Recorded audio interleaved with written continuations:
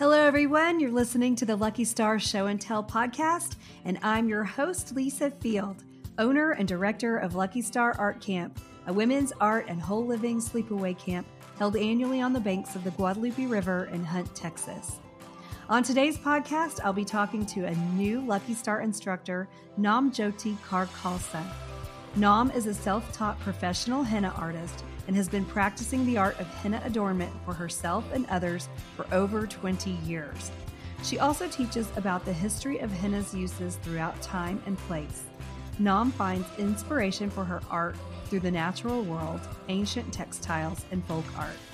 She has taught the course that she developed, The Mystery of Art and Henna, in person, virtually, and at the Good Medicine Confluence in Durango, Colorado. Nam is a mother, wife, teacher of yoga and meditation, practicing herbalist, gardener, and maker of brooms and heirloom dolls. She lives on a homestead in the Texas Hill Country where she and her family raise goats, rabbits, chickens, ducks, and pigs. Welcome to the podcast, Nam Joti. We are supported by Girl Guitar. Girl Guitar is a female-owned and operated Austin-based business offering private and group music classes for women and teenage girls. Voted Austin's best music instruction by the Austin Chronicle Readers Poll, this is not your typical music class. There are performance opportunities, bands forming, songwriting workshops, and even yoga retreats. And you don't even have to live in Austin to participate because they offer in-person and online classes as well. Right now, Girl Guitar is offering $25 off a group class with code LuckyStarPodcastRules. For more information on Girl Guitar, visit www.girlguitaraustin.com. That's www.girlguitaraustin.com. Check them out. Hello, Nam. How are you today? I'm doing great, Lisa. How are you? I'm doing fine. I'm so excited that I was able to find you. I've been really interested in henna for a while, and I remember our mutual friend Abby Bosick mentioning something about you when she came and taught at Lucky Star a few years back. And so I reached out to her and I was like, hey, do you still have that friend? And she was like, yay, yes, I do. So I'm so excited Abby. to meet you. Actually, right after you reached out to her, we had a little date to have tea together. So it was really kind of serendipitous how it all came together. Oh, cool. Yeah. So do you guys live near one another? Yeah, I guess we're basically neighbors. We live maybe 5 minutes driving away from each other. Oh, yeah. Okay, yeah. So I'm going to start I start every podcast just by asking for a description of what was your childhood like? Where'd you grow up? Where are you from? My childhood was kind of split between two states. So I was born in Virginia, in the Virginia Beach area. And when I was about 13, we moved to Florida. So it was a big jump, moving from Virginia to Florida. But I had a good childhood. I was playing the viola and hanging out with my friends and going to the beach. And so, yeah. So would you consider yourself a creative kid? I mean, obviously you're playing the viola. That's a really cool thing. Were you artsy at all as a kid? Very. Art was always my focus, really. I was telling one of my kids the other day, I was like, I don't remember what I did in high school other than art class. Art was really my life as a kid. Yeah. That's cool. What got you into the viola? Did you play other instruments and that's the one you settled on, or? No. When I was in elementary school, I was about 10. And orchestra became available as an option to us in our last year of elementary school before going to middle school. And so I started at 10 and then I played all the way through. I mean, my viola is right up here on the wall. So I stopped for a while, kind of off and on when I was a young adult, but I didn't really play any other instruments. I was pretty hooked. It was like between violin and viola. I was like, well, I like the viola because it's a little bit deeper and it's bigger. So yeah. Oh, cool. So do you still play? I do, not as much as I used to, but I really want to play some Christmas music. Oh, That's like yeah. really my Yeah. focus right now is like I'm preparing to do maybe like at the local nursing home to just go Oh, and great play some idea. Christmas music. Yeah, I think they would Yeah. really enjoy that. Oh, for sure. So would I.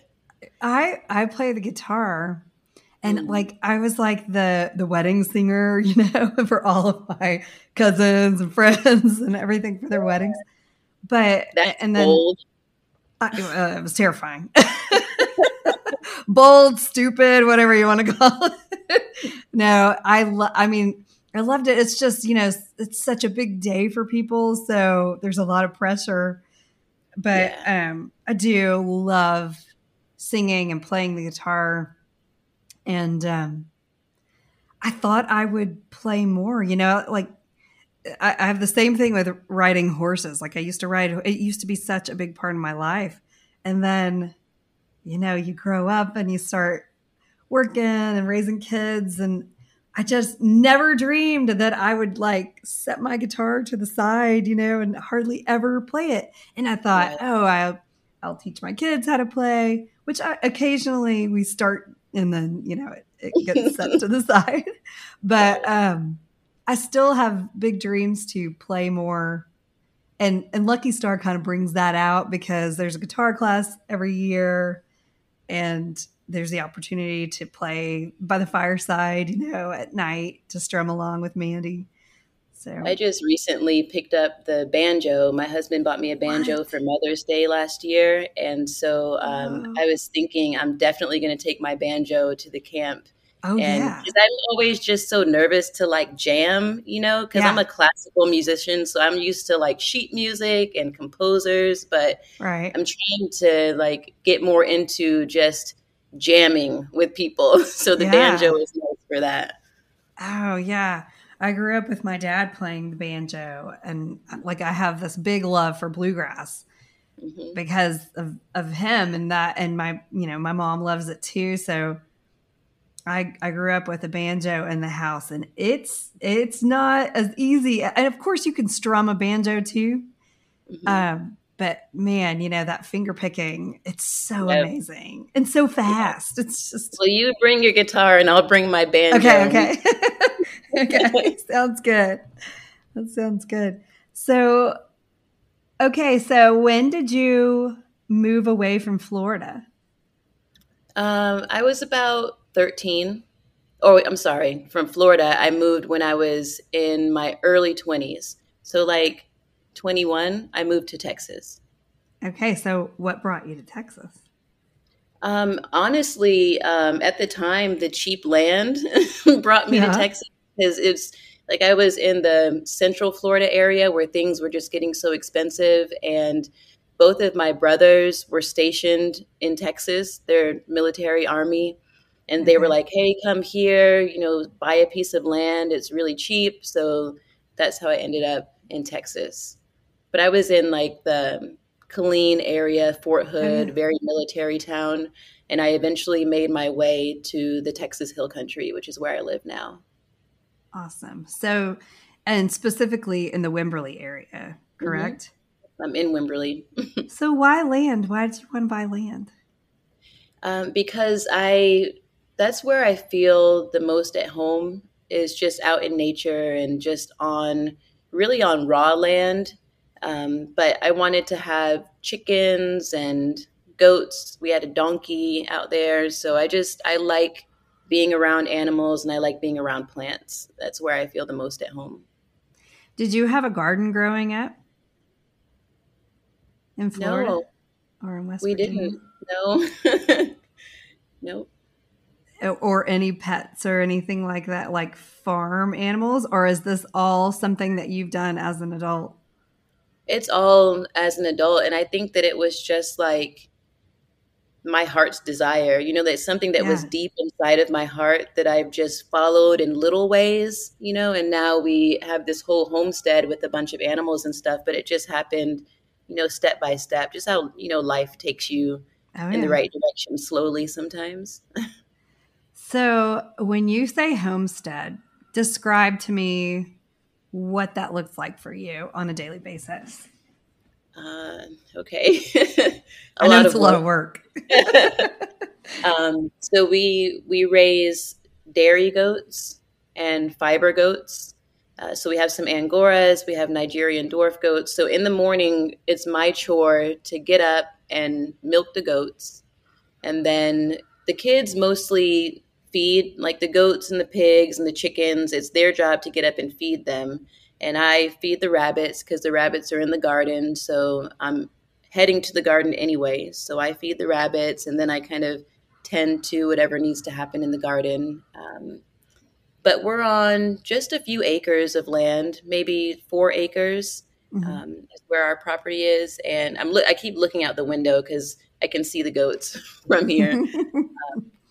But I really wanted to be more aware of like where our food comes from. And so that was the main motivation to start having animals and raising food, because I think it's really important to know, where your food comes from. Because it doesn't just start at the grocery store, right? Oh, and it's so important for kids to know that. Yeah. My kids have really thrived, especially with the goats, because they have so much personality and they're such great companions, and the pigs too, really. But we've had the goats the longest. We've had them since 2018.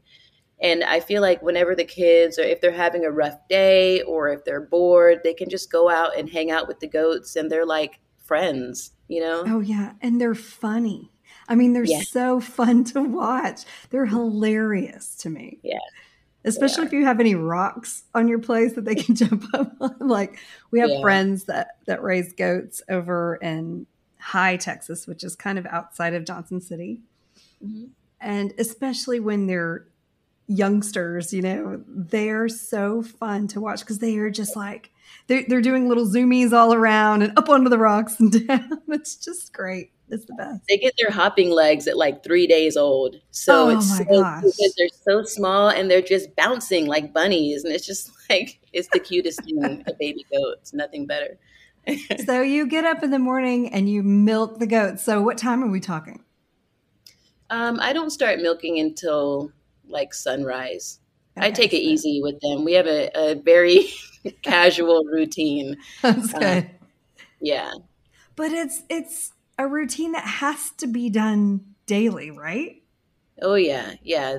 Once you start milking, you can't just you have to do it every day. Yeah, because we know after having kids what that feels like.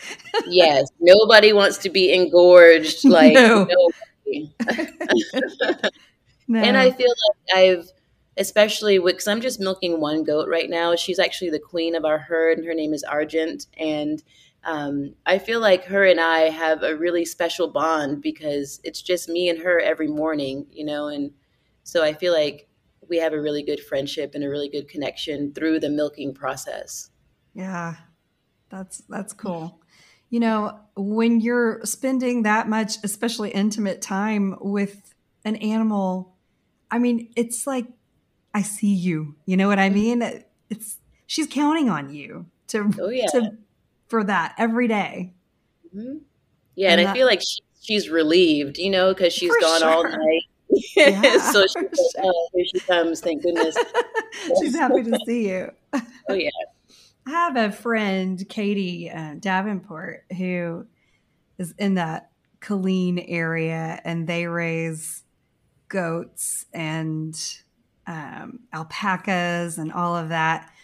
And, you mentioned fiber a while ago. So not just milk, but fiber. Tell me about the fiber. I mean, I've talked with her a little bit about it, and she actually taught some classes at camp one year and brought her alpacas for everyone to walk. And it was so much fun. Yeah. I love alpacas.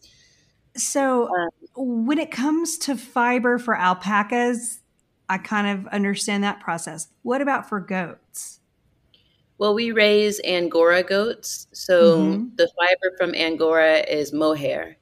So actually our goats are being shorn on Saturday. So we shear them in the spring, and then we shear them again in the late summer. So they get 2 haircuts. And the fiber after the winter is a little bit more rough because they've been kind of bedding down during the cold weather. Oh But yeah. the fiber in the fall or late summer is much cleaner because they're not bedded down so heavily during the Mm-hmm. warmer months. So we don't do the shearing ourselves. We're going to take them to a ranch, a local ranch here in Wimberley, where they're going to Mm-hmm. shear probably over 100 Oh goats that wow. day. And then I'll get the fiber back and I spin it. And I'm a very beginner spinner, but I learned how to do drop spindle, and then actually Abby's mom gave me Yeah. a spinning wheel like a year ago, and so I have this Really? beautiful spinning wheel, and it's double pedaled. I Yeah. think they call it a treadle. I don't know all the terminology yet, but I've learned how to use that spinning wheel. Actually, I had this dream where it was so weird, but the spinning wheel was showing me how to use it in the dream. And I woke up What? the next day and I was so like stoked to get started because I was like, I wonder if this is actually how it Right. works. It was. It worked. Like What? it was the That's weirdest so thing. cool. So so then I So just it's take meant the to be. oh It's yeah, meant to be for sure. absolutely. So I'll What a spin it cool. into yarn. Then I'll use that yarn to make clothes and rugs and blankets and stuff. That is such a cool process. And yeah, please do keep learning that because I may want you to come back and teach a class about that. People would Oh yeah. love that. Yeah, it's Very so cool. meditative. You know, so many things that we do that are artistic have that meditative quality of just like getting in the zone and that repetitive movement that kind of puts you in that meditative space. So Oh, yeah. I find that spinning is definitely like that as well. Oh, I bet. I can imagine. I get that when, well, pulling weeds for one thing, and then also like embroidery. I like that motion, where when you get into the meditative state where you're not really thinking about what you're doing Yeah. and you're just doing, your body has taken over. It's really, really, and your subconscious, Yeah. it's really, really, I think, important for us to do things like that Oh yeah. Oh yeah. for I our mean, it's sanity. yeah, and there's so many. I think sometimes when we think of meditation, we think of, I have to sit down in silence and close my eyes and all of this. And that's one way, but there are just a million ways to meditate. And so anytime when you're in that zone, you've activated that space that's just so expansive. Oh, yeah. Yeah, I love that. Yeah, keep learning that. We're going to talk about this again someday. Well, So, what got you into henna? And also, please give us just like a brief, like one or two liner history of henna and what it's all about. wow. Okay. I know one or two lines. Not really. You Well, can go as long as you want. well, henna has a long history of interaction with mankind. So, the practice of henna dates back over 6,000 years.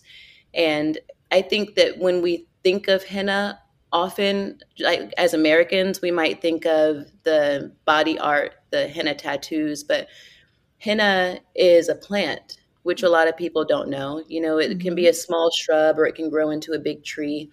And so henna has a lot of different properties that are medicinal, that are these therapeutic properties, and there's perfumery of the henna flowers. So all of that history of medicinal use has been around longer than the actual art form of henna. And I find that to be really fascinating, just Oh, yeah. the history. And I think oftentimes we think of like henna that we see at maybe Indian wedding. A lot of people's minds goes Hmm. there when they think about the art of henna. But because of the way that the henna seed travels around the world, it can be found growing like all over. So it started in Africa and it's kind of made its way by waterways all around the world. So that's really fascinating to me to look at the bigger picture of where henna grows and how it's been used by ancient people and kind of how it made its way into the body adornment that we see today. It's just a magical plant, really. And a healing plant for sure. Whether it's the tradition around it, like you were saying with the adornment, or the actual medicinal use of it. It's such a healing plant and such a cool history, like you said. So what got you interested in it? When I was living in Florida, I didn't grow up receiving henna. I didn't know any henna artists, and the internet wasn't really a thing back then, So there was this store I used to really love to go to in downtown Orlando. And it was like this bohemian shop that was, they sold incense and they had like the beaded curtains that hang down. It was just like my favorite place. So I would go and spend a lot of time there as a teenager. And one day I came across it was like a little box of a henna kit. And inside it was some henna powder and like a silicone stencil that you stick onto your skin. And like a little bottle of, maybe it was essential oil, but you mixed up the paste and then you put on the stencil and you just smeared the paste over the stencil and let it dry and then peeled the stencil off and you had this little design. And when I saw how it stained my skin, because I have dark skin. And so I was like, let's see how this goes. And it stained my skin this beautiful, like reddish maroon color. And it was just so magical to me that some paste, I don't even think I knew it was a plant back then, but just some weird paste that I smeared on my skin would have this magical effect that would last, for a week. And so after that, I was hooked. And I've been doing henna ever since. I was maybe 14 or 15. Oh, wow. Okay. So how did you learn how to make it? Through lots and lots of trial and error. Because, again, the internet wasn't a thing. And so if you wanted to learn something, you could maybe find a book on it and then, start the process of just trying to learn by doing. So my early henna was very rough, but it really didn't matter, because I was building this relationship. Unbeknownst to me, I was building this relationship with this plant spirit that, for whatever reason, wanted to interact with me. And I just kept going. It's been over 20 years and I've never stopped. So when did you first feel confident enough to start adorning others with your henna? Oh gosh. Did you just jump right in? No, I didn't. I would do henna for like my sister and my mother. So it started very intimately with people that didn't care if I messed up, because they loved me. And then I think it was probably, I don't know, 5 or 6 years. And I always had henna on myself, though. I was always practicing on myself, too. And I was at this place that was having an open mic night. And someone was like, oh, you should bring some henna and do henna for other people. And that freaked me out. Like, I was so nervous, but somehow, I guess because there was music playing and it was just an easy kind of community, so I just started doing very small designs for people and like apologizing as I did them. I'm so sorry, this isn't, sorry if this isn't how you want it to be. And I eventually began to overcome that. And sometimes when I'm giving henna to people, especially like for a pregnant mother or for a wedding, then there is, just like when you were doing your wedding singing, there is a little bit of pressure, but I just kind of settle into that, and just keep going. Yeah, push through and stop apologizing. No, I don't apologize anymore. I just breathe. And, even with henna, it's amazing because even what might look to you like a mistake at first, the henna, it's a plant and it has its own spirit and its own Mm-hmm. intention, so if you can just kind of get out of the way a little bit Yeah. and listen to what the plant medicine is trying to do, then you can kind of overcome that as well, because the henna is there with you and she wants to do something too. It's not all Right. about what your personal intention is. Like if you can just connect with the plant and go from there, it's a little bit easier. Right. And man, I totally believe that about plants, especially. I read, I wish I could remember the name of the book right now, but I read a book a while back that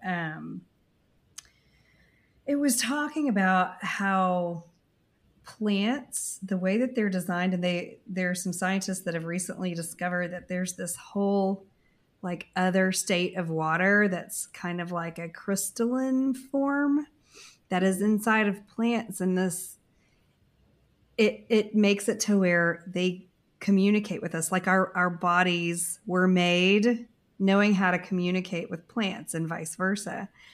And so like when we ingest plants or put plant material on our skin, our body knows naturally what to do with it and communicates with it. And that just like really opened my mind to this whole other world. And I'm a plant person. I'm a landscape designer by trade and grew up with a giant vegetable garden that my grandma planted and would sell vegetables to the public and would go with her to farmers market. Like I've always had a connection to the earth, to the soil, to plants.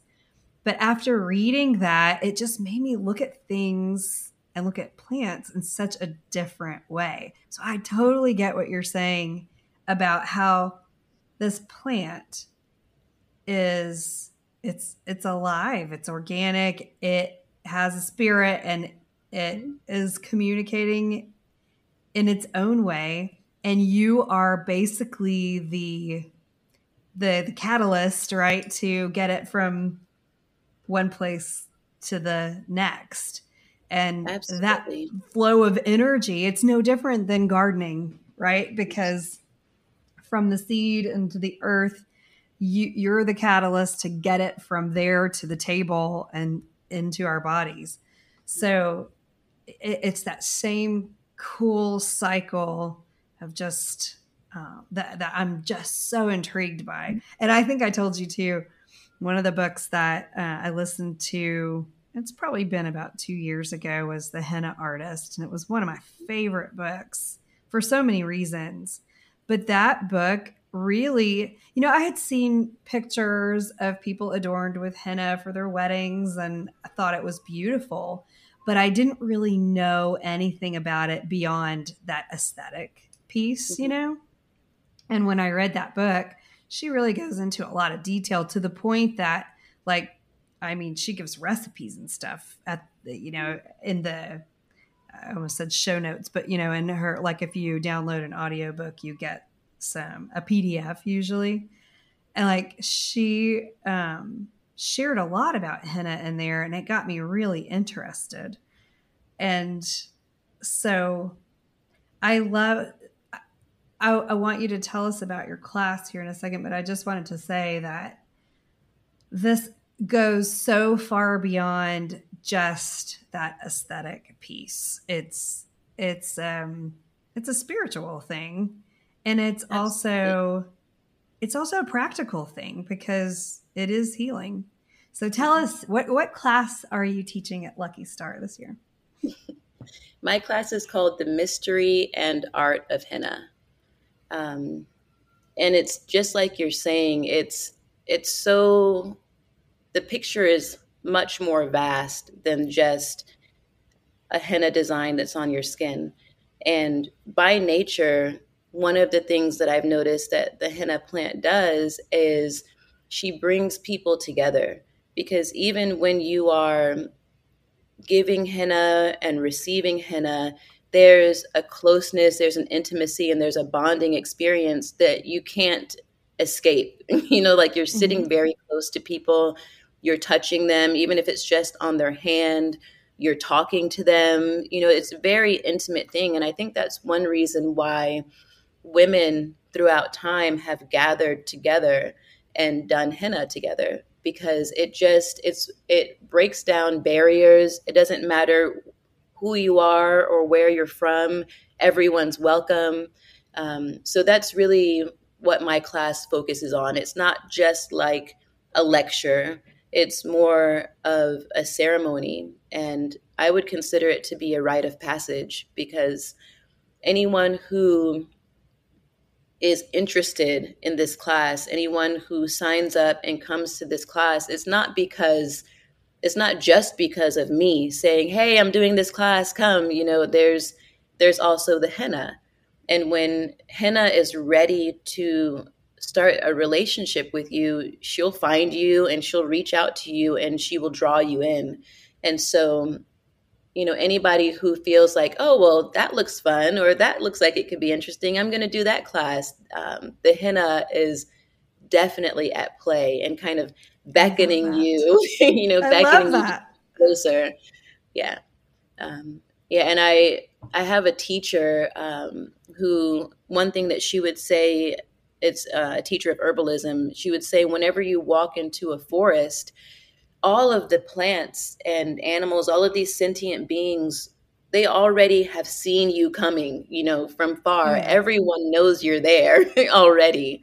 So, yeah, plants are just amazing. And when we can acknowledge that there's a relationship happening there, then the possibilities really are endless. You never know where something like this will take you. It might be like, oh, I'm going to go to Lucky Star and I'm going to take this henna class. But again, the henna has intentions for her relationship with you and secrets really to share with you. Oh, I love that. It gives me goosebumps. She's calling me for sure. Yeah, me too. Yeah. So in your class, what can people expect to kind of walk away from after the 3 hours? Well, we will touch on more than just the art, because I think it's important to look at, we can't look at the full picture in that amount of time, but we can touch on a lot of the different aspects of the henna. And so I plan on, I have a couple of henna trees, I'll actually bring a henna plant with me, and we'll go through some of the history and tradition around the world. And we'll look at, some of the medicinal properties, the botanical dye properties, because henna dyes more than just your skin. So it's been used as a natural dye throughout time. And then we'll slowly make our way to the art of henna. But once we begin with the art of henna, we'll go from the plant through the paste and learn how to mix your own henna, different ways that you can apply henna, because I primarily use a cone, but I didn't use a cone when I first started because I didn't know how to make one, so there are a lot of different tools that people use to apply henna to the skin. We'll also look at the cosmetic use of henna, because you can dye your hair with henna. But in the applied practice, we'll actually be making our own henna paste, coning it, or using another method of application, and we'll begin doing designs. So what I love to see is women sitting together, giving each other henna and receiving henna, because the benefits they go both ways. So it's not just when you're receiving henna that you're enjoying the whole process. It's also when you're giving. So I really look forward to that ceremonial aspect when we can just sit together and talk and adorn each other. Oh, yeah. Yeah. That's going to be the best class ever. I'm so excited about it. Me so too. In addition to your class, outside of class time, you're also going to offer henna adornment as a service for fee, which I'm thrilled about too, because, only so many people will be able to take your class, and it'll be those who henna calls in, like you said, to go deeper.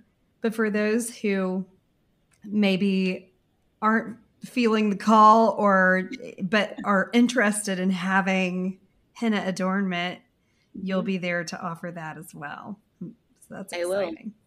And that's also a call, like you might True. not, you might have other classes that you want to take, but right. You can still come and sit with me and have the whole experience of receiving henna, which is really special. Oh, that is really great. So tell me, what is Blue Cypress School of Holism? Blue Cypress School of Holism, initially, when I started the school, it was back in 2016, and it was a school of herbalism and yoga and meditation. Now the school, it's gone through a lot of kind of transformations over the years. Like for a while, I was hosting teachers that would come and teach like indigo and shibori. We had a guy that came from San Antonio and was teaching how to grow mushrooms. So the idea behind the practice of holism is, it's just like holistic. We are whole sentient beings that are made up of smaller parts, like I'm Joti, I'm a mother, I'm a wife, I'm a homesteader, I'm a gardener, I'm all these things that make up the whole. So the classes through the school are different practices that we can undertake in this process of living a whole, complete life. Really. I feel like that was pretty you're speaking vague. My language. No, but you're speaking my language, because like for Lucky Star, I've always from the very beginning said it's an art and whole living camp, because, well, deep history is that in college at UT, I had a professor who taught me about a holistic approach to looking at life. And this is a person in the,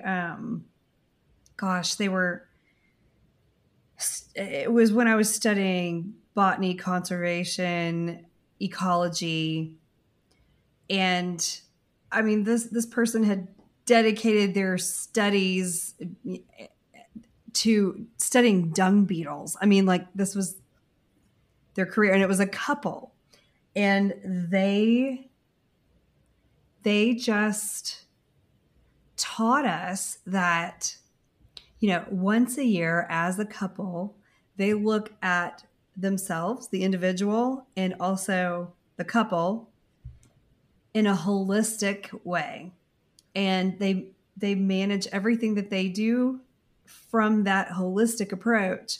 And it's just basically looking at the whole person, looking at the big picture, and not just honing in on, this one specific path, but really, really looking at, listening to, and tending to the entire self. And I feel so grateful to have been introduced to that concept at such a young age, because it really has guided everything that I've done since then, Yeah. And so I get what you're saying. That's definitely a cool thing. So, for instance, at Lucky Star, you can come and learn how to make jewelry, painting, but you can also learn how to garden and learn how to make something with your hands, or the henna, for instance. So I see there's such an importance to me to really have a well-rounded approach to, and for me, I'm a gardener, I'm a landscape designer. I'm always tending, whether it's plants, my family, people. At Lucky Star, I'm a tender. I like to tend to people, and so I like to do it in a holistic way. So is that Yeah, kind of the same feel that you have in your business?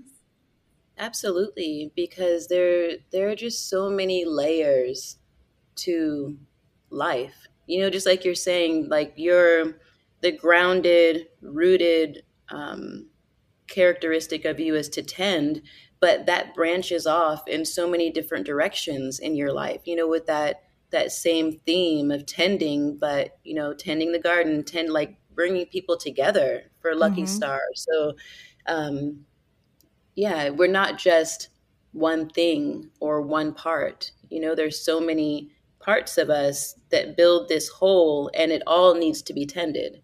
You know, and so I love that, and I totally agree. And yeah, that's what I'm trying to do. The school is right now. The school is in transition because I haven't been having classes in person. Yeah. And that's been interesting, but also it's been really cool because by doing things virtually, I've been able to reach a worldwide audience, which Yeah. is crazy and amazing. Yeah. But It's really I'm really cool. looking forward to Lucky Star because this will be.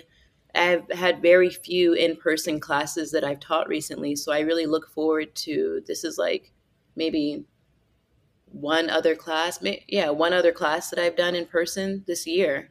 So I love that bringing people together. It's so important. Oh, yeah. And that, like you said, it can really, being online can really broaden the scope of things.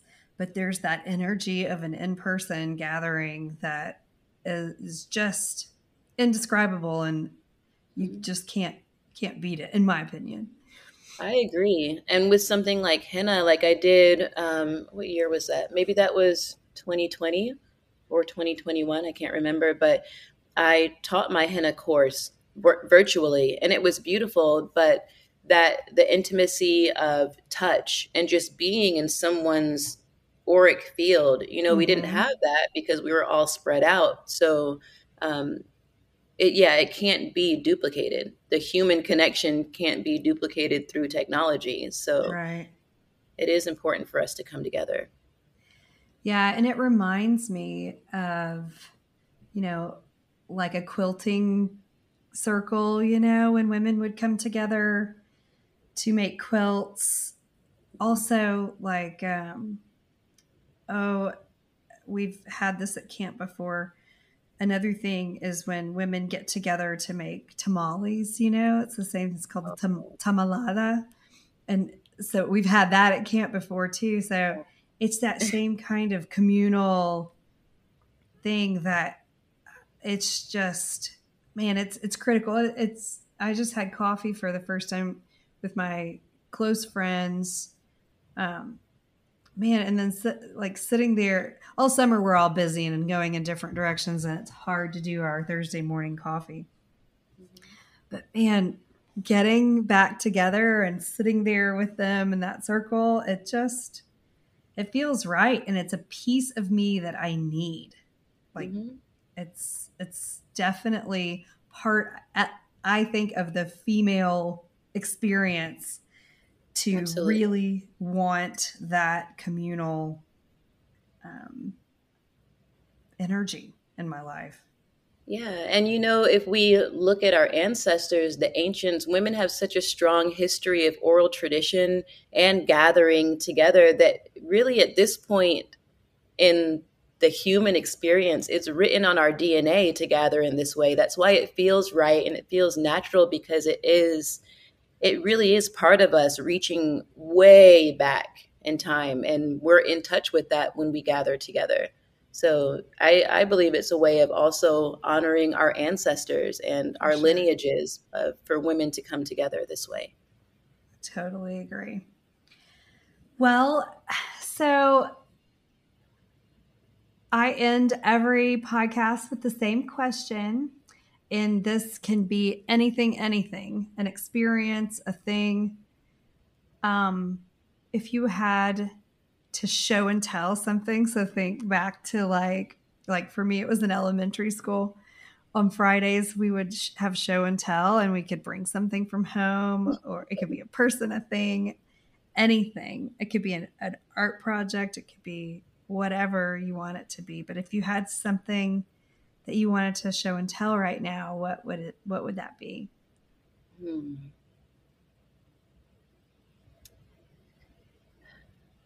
I think it would probably be a handmade doll.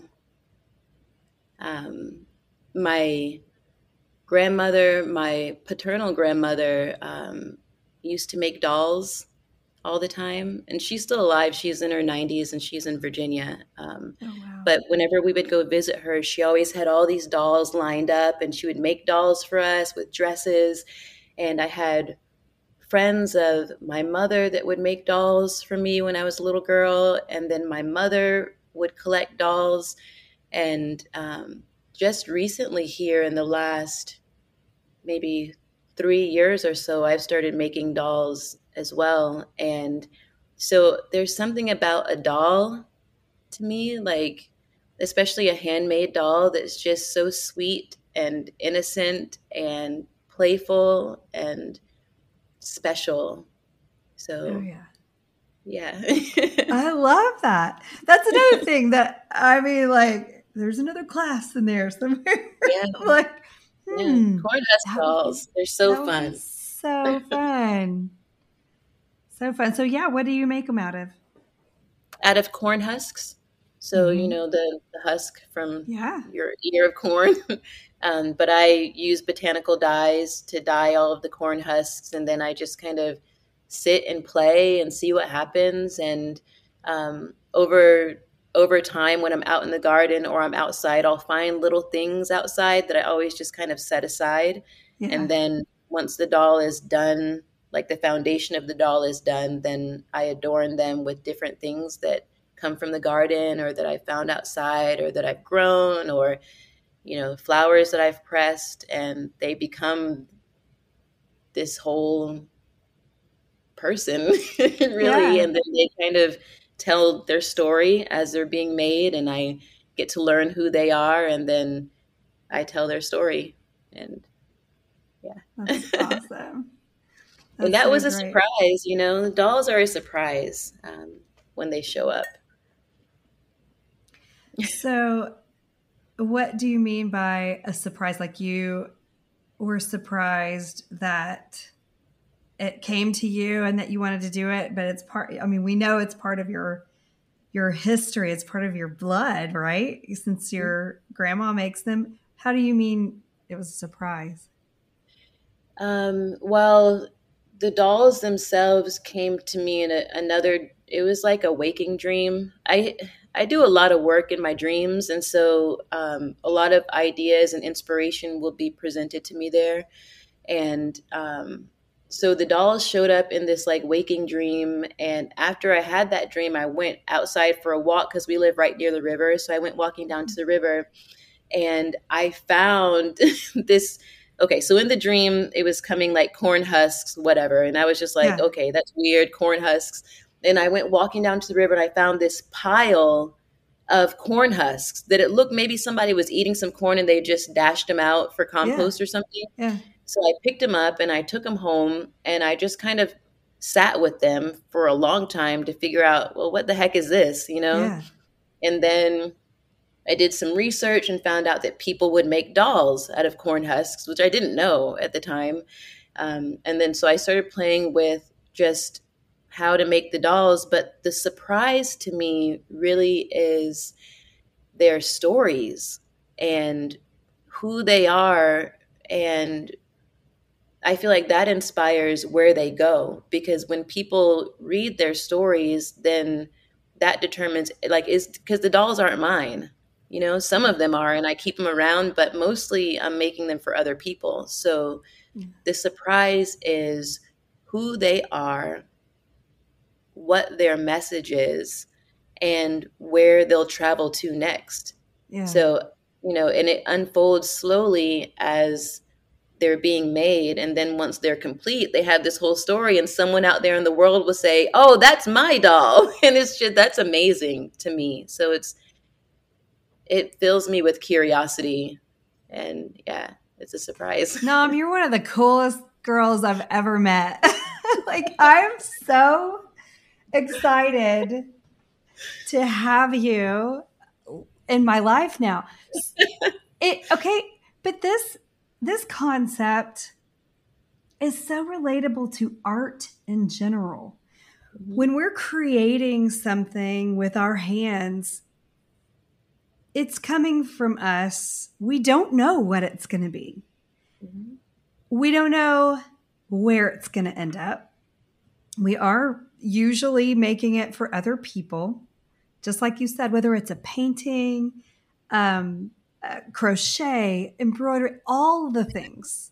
Mm-hmm. We don't know where it's going to end up. Gardening, even. And it does, it becomes its own personality. I mean, I'm thinking of a painting of one of my friends and past instructors. Like, and then she ends up naming them. And that little story in that tiny little name speaks to someone. And like you said, someone goes, oh, that's my painting. That's my story. Mm-hmm. That's part of me, and I've got to have it. And that just another goosebump moment. It's so I love how dreams have always been a really monumental thing for me too. I feel like it's been so long since I've had a meaningful dream. And I guess that's a silly thing to say because they're all meaningful in some way. But maybe it's more like it's been a long time since I've had a dream that I can actually remember, and that I've brought into the next day with me. Yeah.